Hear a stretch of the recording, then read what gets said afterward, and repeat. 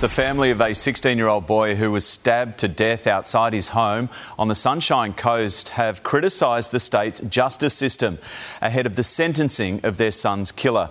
The 18-year-old was convicted of manslaughter in June over the death of Balin Stewart in January last year and will be sentenced this morning after spending more than 80 days in custody. Joining me now is Balin's father, Michael Stewart. Thanks for joining us again.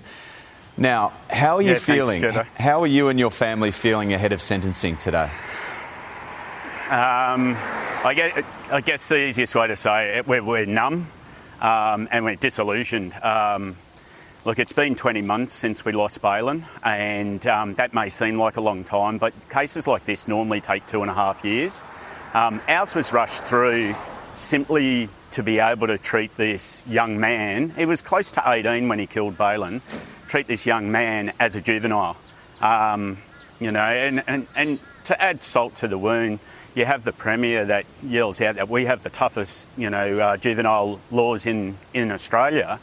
Well, just, last week or 2 weeks ago, a 13-year-old who's now 16 got sentenced to 15 years for a murder because he pleaded guilty. He could have had 25 years.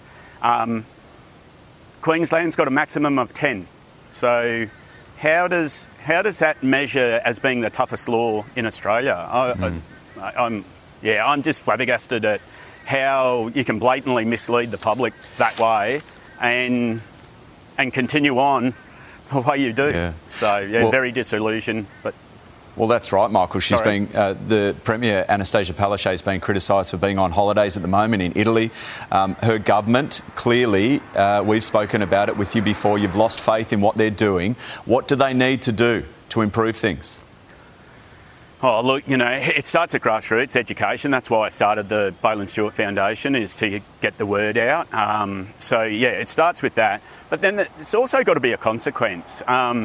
They've got to fear the fact of doing something wrong is going to lead to a consequence that they're not going to like. But at the moment, it's like we pander to these kids. We can bring in all psychological reasons why they've had a problem in the past and it's led to these actions, but we don't hold them accountable for those actions. Well, it's not right. So, look, as far as we're concerned, we are not focusing on this.